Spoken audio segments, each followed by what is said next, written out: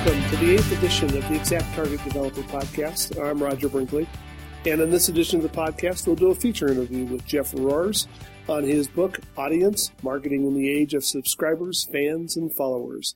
But before we get to that, let's turn first to the events section. And in the events section on March 19th, the Toronto Exact Target community will be having a meeting. Kelly Andrews will be up there talking about AMP scripts and APIs. March 25th, the Indianapolis Developer Meetup. Kelly Andrews will be leading another session on AMP scripts and APIs there.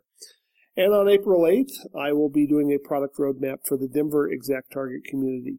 On April 17th, the Indianapolis Exact Target community will be meeting together and talk about AMP scripts and data extensions. Turning now to our feature interview, and in our feature interview, had an opportunity to speak with Jeff Roars last week about his new book, Audience. Jeff is the lead of the Marketing Insights team at Exact Target, and this book is kind of exciting as it talks about and explores the rise of proprietary audience development as marketing responsibilities and the flip side of that in the content marketing coin. So let's turn directly to that interview. Jeff, welcome to the show. Hey, how you doing? I'm doing well, and boy, your book is, I was really impressed with your book. It looks like it's a really good piece of work. Thank you very much. It was a lot of fun to do, and it was great to have it out in the ether, if you will. So I'm getting feedback from folks. In the book, you call it proprietary audience development. I can understand not calling it owned audience development, but why proprietary? So it's a nuanced idea. To a lot of folks, they are confusing audience development with paid, owned, and earned media. And as you were indicating, they're also referring, to audiences as being owned. And you can own media. I can own a website. You can own this podcast, but I can never own an audience. They can get up, they can leave, they can unsubscribe, tune out, unfollow, unfriend at any time.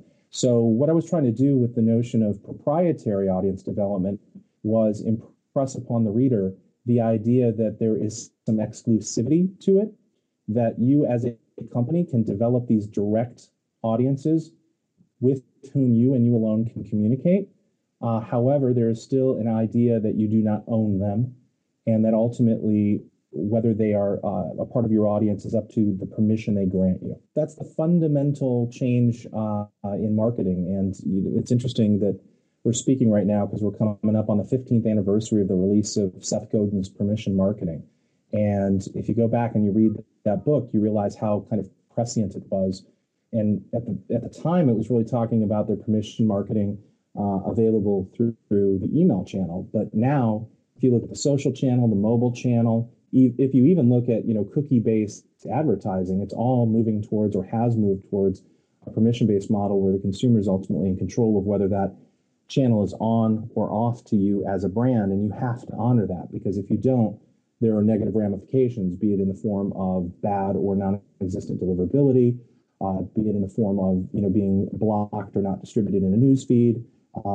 Those types of things that can not only hurt you with that one-on-one relationship, but can hurt you in terms of the entirety of the audience that you have in that particular channel. Now, one of the things that you talk about in the book is you have this core belief that an audience should be treated as an asset. Is this kind of a systemic problem that companies aren't aware that their audience is really an asset? I think it is. And I think it's born of the fact that is a big change that's happened in marketing in the last 20 years. We're still in kind of a campaign-based paid media advertising mindset, and that is that we can buy audience attention anytime we want simply by going out and purchasing some time on television or a banner ad or a social media ad or what have you. And that has led both marketing and the executives to think of marketing as a cost center, when in fact the fundamental change with permission marketing and with the building of these direct audiences is that marketing can now be an asset generator. If I wanted 30 seconds of attention on television during the Super Bowl this year, I would have had to pay Fox $4.5 million. That was the going rate for a 30-second ad. That's a real asset, right? Fox and NFL are sharing in the value created there.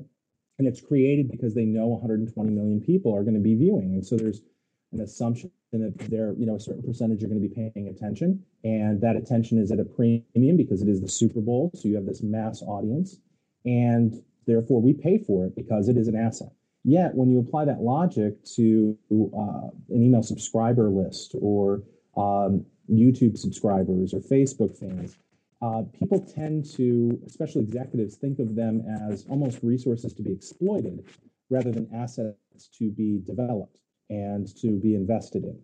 And so, what I'm trying to do with the book Audience is get marketers the ammunition they need to have that conversation with their CEO, their CFO, their CMO, to understand that, look, what we're doing is not just going through the motions and spending your money, not just as a cost center, but we're undertaking a really fundamentally different approach. Much like a media company, we're trying to build audiences for the future.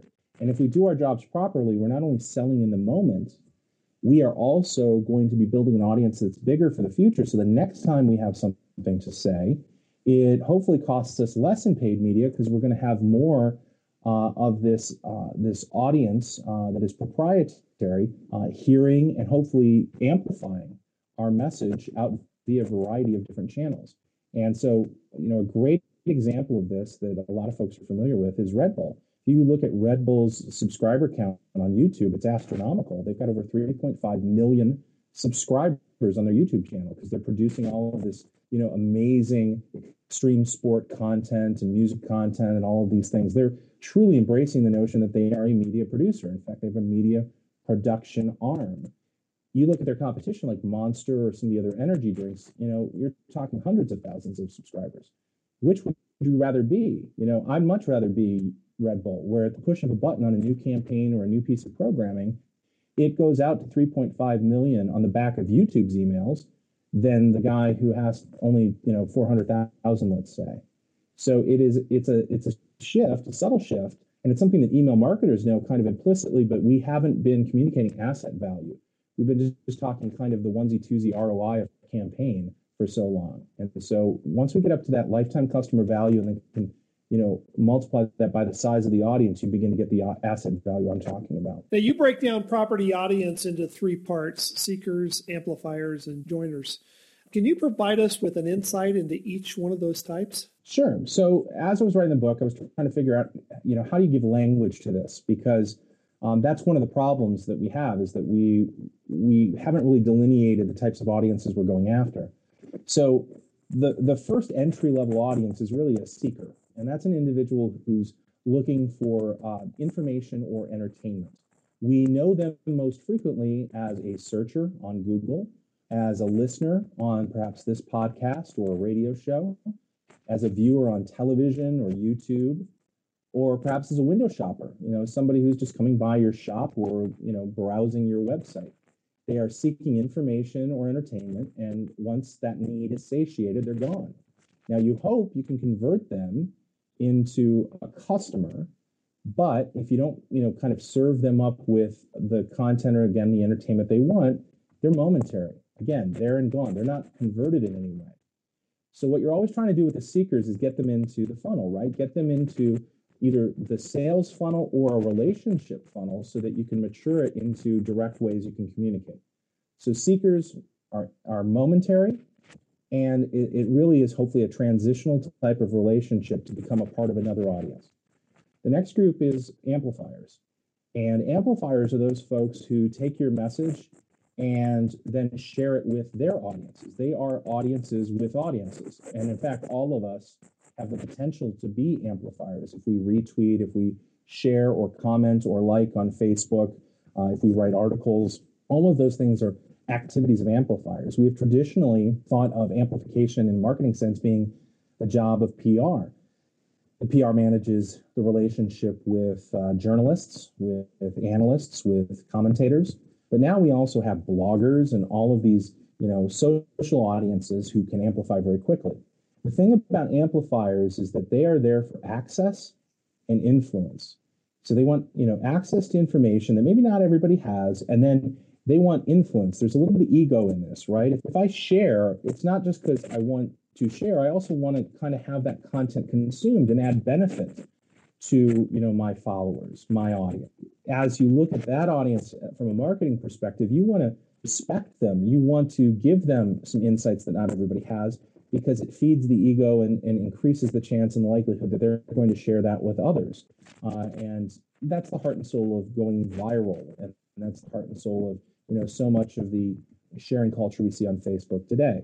But again, like seekers, temporal, short term, there and gone.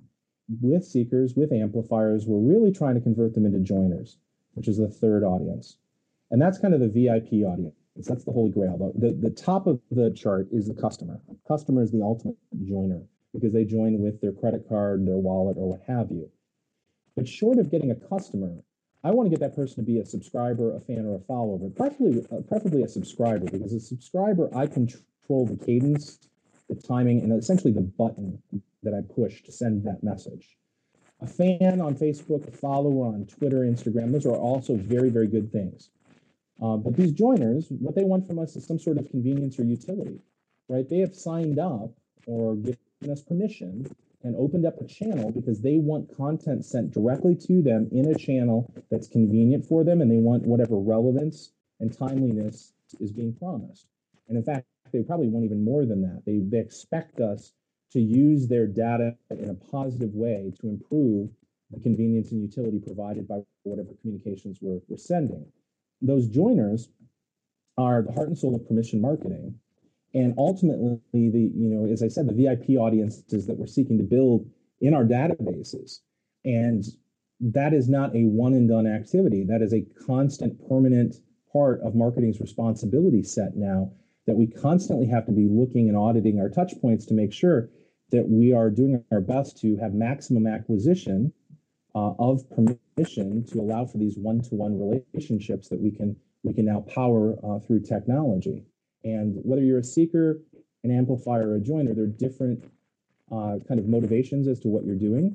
And then the other thing to recognize is that these are not mutually exclusive. I can be all three at the same time. I can be just two of them. I can shift in and out of those relationships with a brand at will. Yeah, and I think what I found interesting about them, I previously read a book, Malcolm Gladwell's book on Tipping Point, and he talks about connectors, mavens, and salesmen. And there's a lot of overlap between what you're discussing there and with seekers, amplifiers, and joiners. Although I think you really hit the nail on the head with that. I hadn't thought of the Gladwell connection, but I'm very familiar with that. Yeah, that does make sense. Amplifiers really are a double-edged sword, aren't they? They are. I mean, they definitely cut both ways. They can be positive, they can be negative. You can't always control that. And that then gets into the whole practice area of social media as not just a marketing channel, but as a customer service channel, as a listening channel, through products like our own Radian 6, where you are constantly listening to and monitoring the state of your particular industry, looking for cues for your products, your services, your brands, so that you can be responding to these folks who are perhaps amplifying in ways that are negative, or speaking out to their audience about a bad experience. Things are going to happen. All you can control is the caliber and the speed with which you respond and handle those kind of customer needs or concerns in a timely manner and in a manner that satisfies the customer to the best of your ability. Now, you're going to have some people who are always squeaky wheels. You can't do anything about that. But that's part of the reason why you then build your amplifier audience. You want to build those Twitter followers, you want to build those Facebook fans, because you want audiences with audiences out there. I call them kind of white blood cells, right? They are the people that if you are attacked unfairly are going to swoop in and, kind of correct factual misstatements before your team can even get in there, before perhaps your legal team is even going to let you tackle some of those issues. You obviously described audience as that core asset. That's really what makes call to action so much more important today than they used to be, isn't it? Absolutely. One of the major tenets that I'm, kind of speaking on as I go out and kind of further the message of audience is, look, all marketing is now direct marketing because of the smartphone. Just plain and simple. It's because everybody's sitting with this direct response mechanism in their pocket. Google says about 77% of Americans watch television with another device, either in hand or close at hand. If you are not taking advantage of the fact that the consumer has this device, you're leaving money on the table. And again, this gets to my point. It's not enough to sell in the moment. You also have got to build an audience for the future. And that call to action can be something related to audience, go to our website and subscribe now to receive a discount immediately, or, in the next 24 hours, like you can put some excitement around it, or it can be, community. Every piece of media you have is not only an opportunity to sell or brand now, it's also an opportunity to build audience. And And that's not to say that all of them, should be trying to do all three at once, but it is a reminder that we're not just our hands are not only tied to branding and sales. So in part two, you outlined 13 channels. I think it's a good list of 13 channels. I kind of disagree with the order a little bit. I might have put blogs up a little bit higher. I think YouTube and doing videos and production is a little more difficult than certainly than a podcast. In podcasts in particular, what was your thinking as to why you moved that down as low as you did? Maybe as lower than what you did with YouTube. Compare and contrast those two. Unlike podcasts where the majority of them are consumed by kind of a download culture so that you can listen to them on the go, YouTube is constantly streaming, tune in, listen now, an immediate gratification, be it on a mobile device or a laptop or a tablet. So YouTube has quickly risen to kind of the top of the food chain, and brands that aren't taking advantage of that as a place to build subscribers, I think, are really missing out. They really should be looking at it from the standpoint of being a media company, and every company is a media company now, thanks to instantaneous worldwide distribution and no middleman. And that's where, I think it gets really, really interesting from, a brand opportunity standpoint, because the emails from YouTube alerting subscribers are being sent out on YouTube's behalf. There's no, cost to you. And again, it becomes this wonderful springboard. So I'm a firm believer in podcasters and podcasting too. Right now, it tends to have a bit of a smaller reach. For some reason, the listening is a bit more of a personal medium, a personal channel, if you will, than video consumption. Video is a much more passive, kind of browsing, spontaneous kind of medium. And also because of the move of Google to get into sports broadcasting, live event broadcasting, and everything else, there's a critical mass there that podcasting doesn't have the same level of kind of penetration. So it doesn't make it a bad thing. It just makes it a different thing. And in particular industries, if you're dealing with clients or prospects who are constantly on the road, podcasting could be the smartest thing, because obviously if they're driving a vehicle or they're traveling, they might not need or want to have a video screen in front of them, but they're happy to have earbuds in. Yeah. And I think I see the point that you're looking at here is it's not so much the cost of production, although some could argue that YouTube and podcast productions are going to be somewhat similar. I actually think that YouTube is a little more expensive, but the possibility for reach and the capability of reach with the YouTube channel itself is so much greater than what it would be through a podcasting channel, which you, generally speaking, have to develop yourself. Yeah, YouTube's fascinating because I get to also see it not only through our company's lens, but also my wife's. She's a craft blogger. And as somebody who built her brand, it's a website called Craft Test Dummies. It's all about craft product testing and craft product reviews and, just step-by-step tutorials. She built it largely with written content and then has moved increasingly into video and is seeing, a much younger demographic in YouTube, and B, a lot more immediate pickup and sharing and revenue opportunities through the ad sharing on Google than perhaps on the blog. And I think a number of folks are beginning to realize that as well, that there are opportunities there. And there are some folks, Rebecca Lieb of Altimeter Group thinks that, video is very much going to only increase in value, such that I heard her at South by Southwest say that in a few years, we'll look at 140 characters of text as a luxury because everybody has moved to more visual or audio-based kind of communication and content creation. Well, it's interesting. You talk about the 140 characters of text and referring to Twitter.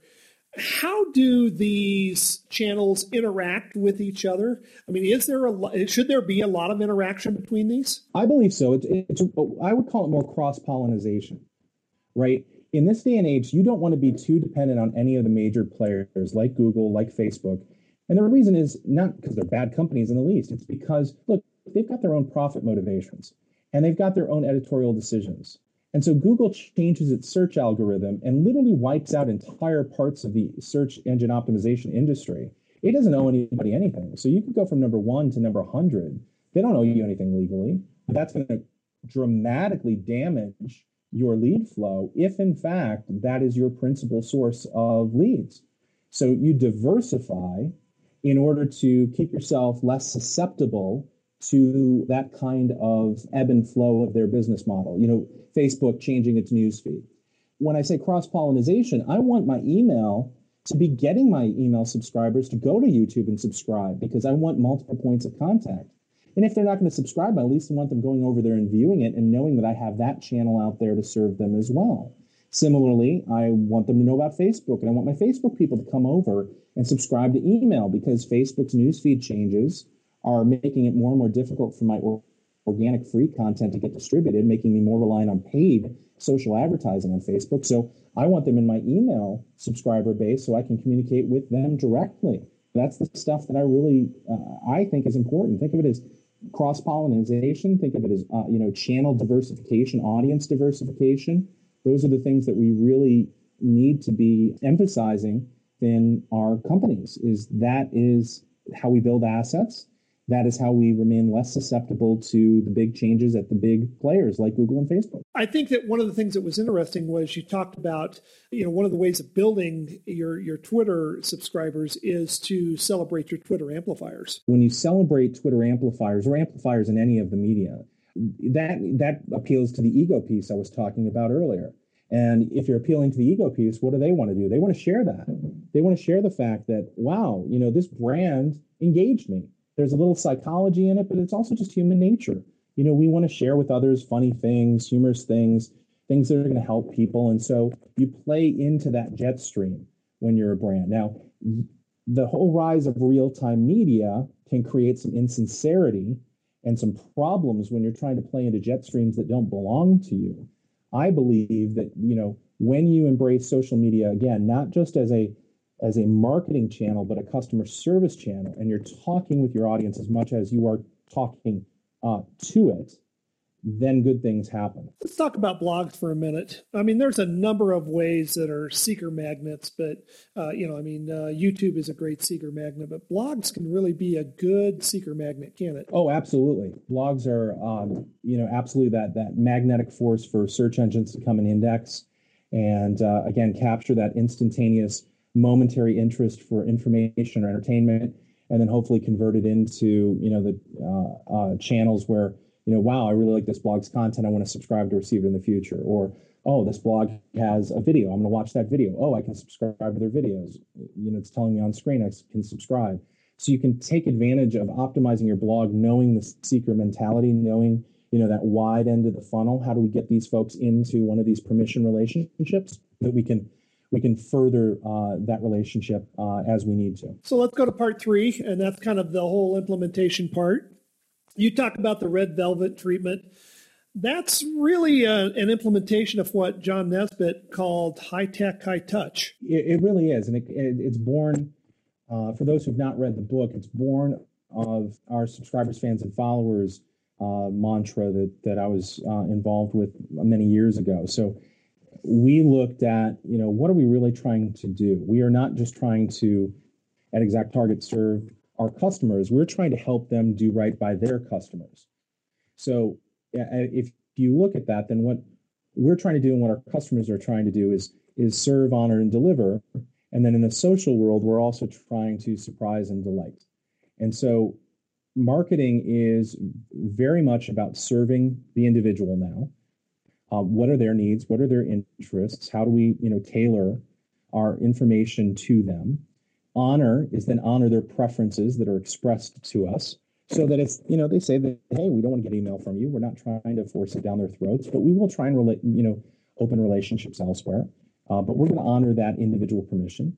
We're going to then deliver them timely and relevant content that improves their lives. So the best marketing is a service these days. It feels like a service. You look at, what Amazon does with its upselling. You bought this, you might like this.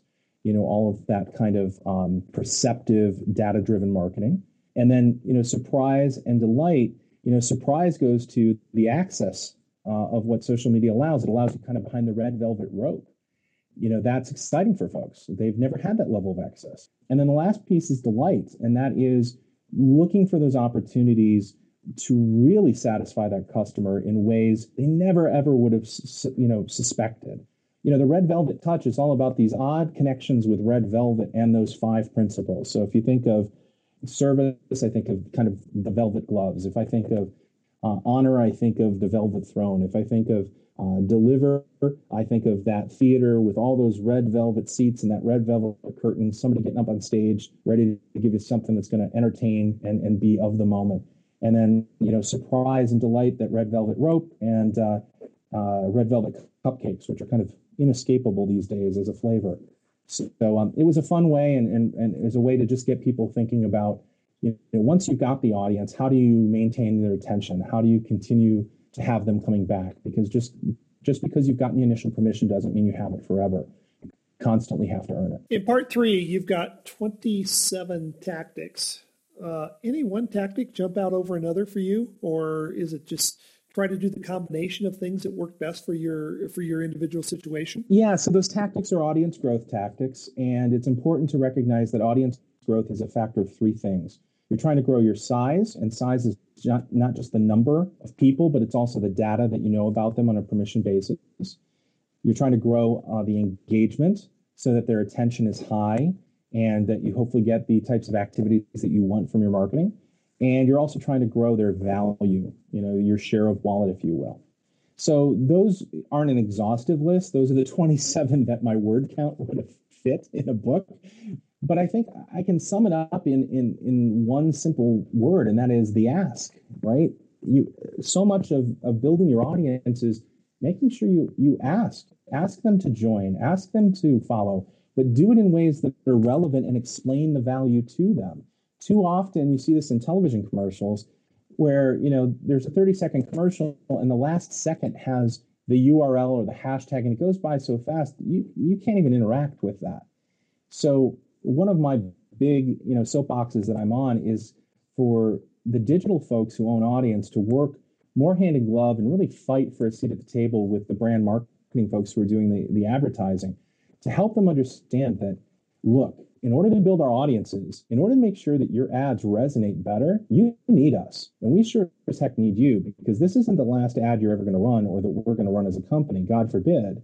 And so the next time you go out, we want to create more viral buzz for you. And the only way we can do that is if, we have more email subscribers, we have more Facebook followers or fans, and we have more Twitter followers and all these other channels, YouTube subscribers, right? So working with the brand folks to make sure that there's integrated calls to action, join your audiences or engage with you in some fashion, I think increases the long-term value, not only of what that advertising gives to you, but ultimately the customers that you acquire. So, the ask, regardless of whether it's TV or other types of advertising, I think is extraordinarily important. Now, this is, of course, a developer podcast, and this is a great education for developers, believe me, but how can developers get involved in building PAD? So PAD is my acronym for Proprietary Audience Development, and developers are a critical cog in that machine because they are often developing the websites and the apps in which there need to be calls to action to join these audiences. Case in point, a mobile app. We used to see this far more often in the early days of apps where developers and the creatives that they were working with would launch an app, and there'd be a lot of excitement and a lot of initial download, and then usage would tailor off, and they'd be like, well, we need to contact our users. And then they realized they didn't ask for permission to do push messaging, and they didn't ask for the email address when people downloaded the app so that they could communicate with them in a way that was external to the app in case the folks didn't open it. And developers have to have proprietary audience development in mind in everything they do, because sometimes marketing will get so caught up in the creative and the launch of the thing that they'll forget some of the nuts and bolts. And audience development is nuts and bolts. It's an always on part of our responsibility set in marketing in any company to make sure that our next audience is even bigger. And so the more that developers can help marketers not only make sure they cross those T's and dot those I's, but also optimize the performance of their acquisition methodology. So let's talk about a simple email acquisition form. Developers, especially those who are, very well versed in optimization, would do quite well to, certainly look at performance, do A/B testing, see how can we acquire more folks, at least be a part of that conversation with marketing if they're not driving it, because you, as somebody who knows the nuts and bolts of the code and the systems that you're using, might have ideas that would otherwise escape your marketing brethren.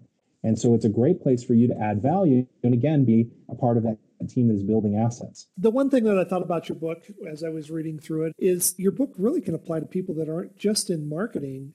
Anyone wanting to build an audience could use the techniques discussed in this book. And that goes to the point that we're all audiences with audiences now, right? I mean, everybody, I cite a lot of celebrities in there. Celebrities are essentially walking, talking businesses. They're just in business for themselves.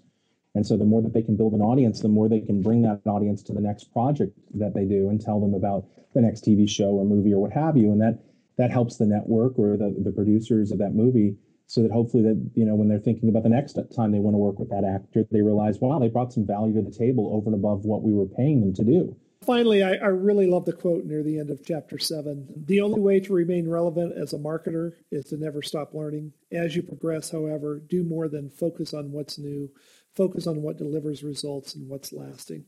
The only thing I would change to that was, just replace the word marketing with insert your profession here. I'm glad that resonates. And yeah, it is true. We are in an age of constant change. And it's very easy to get caught up in what people say works or say delivers. And what you really need to be doing is looking at what works for you and be in a constant testing mode and have the content of character to be able to do things that some people think are insane or wrong. If I would have, and if our peers at ExactTarget would have listened to what people were saying about email 7 years ago, we wouldn't have built the company that we built. And yet, slow and steady, kind of won the race. Email continues to be the overperforming direct marketing channel. It's not the only one. It's not the only place you can build audiences. But it is a foundational element. And so, I am a firm believer that, I certainly hope I go to my deathbed having learned and continuing to learn. Jeff, thanks so much for your time. Thank you very much. Really enjoyed it. Turning now to the What's Cool segment. And the What's Cool segment, if you didn't recognize it, on March 12th this year, this was the 25th anniversary of the World Wide Web. So the guys over at the blogs at ExactTarget have put together a nice montage of all the various events that went on this last week and kind of historical background. So take a look at that. We've got that link in the show notes. Well, thanks for listening to the 8th edition of the ExactTarget Developer Podcast. I'm Roger Brinkley, and send your feedback to podcast@exacttarget.com.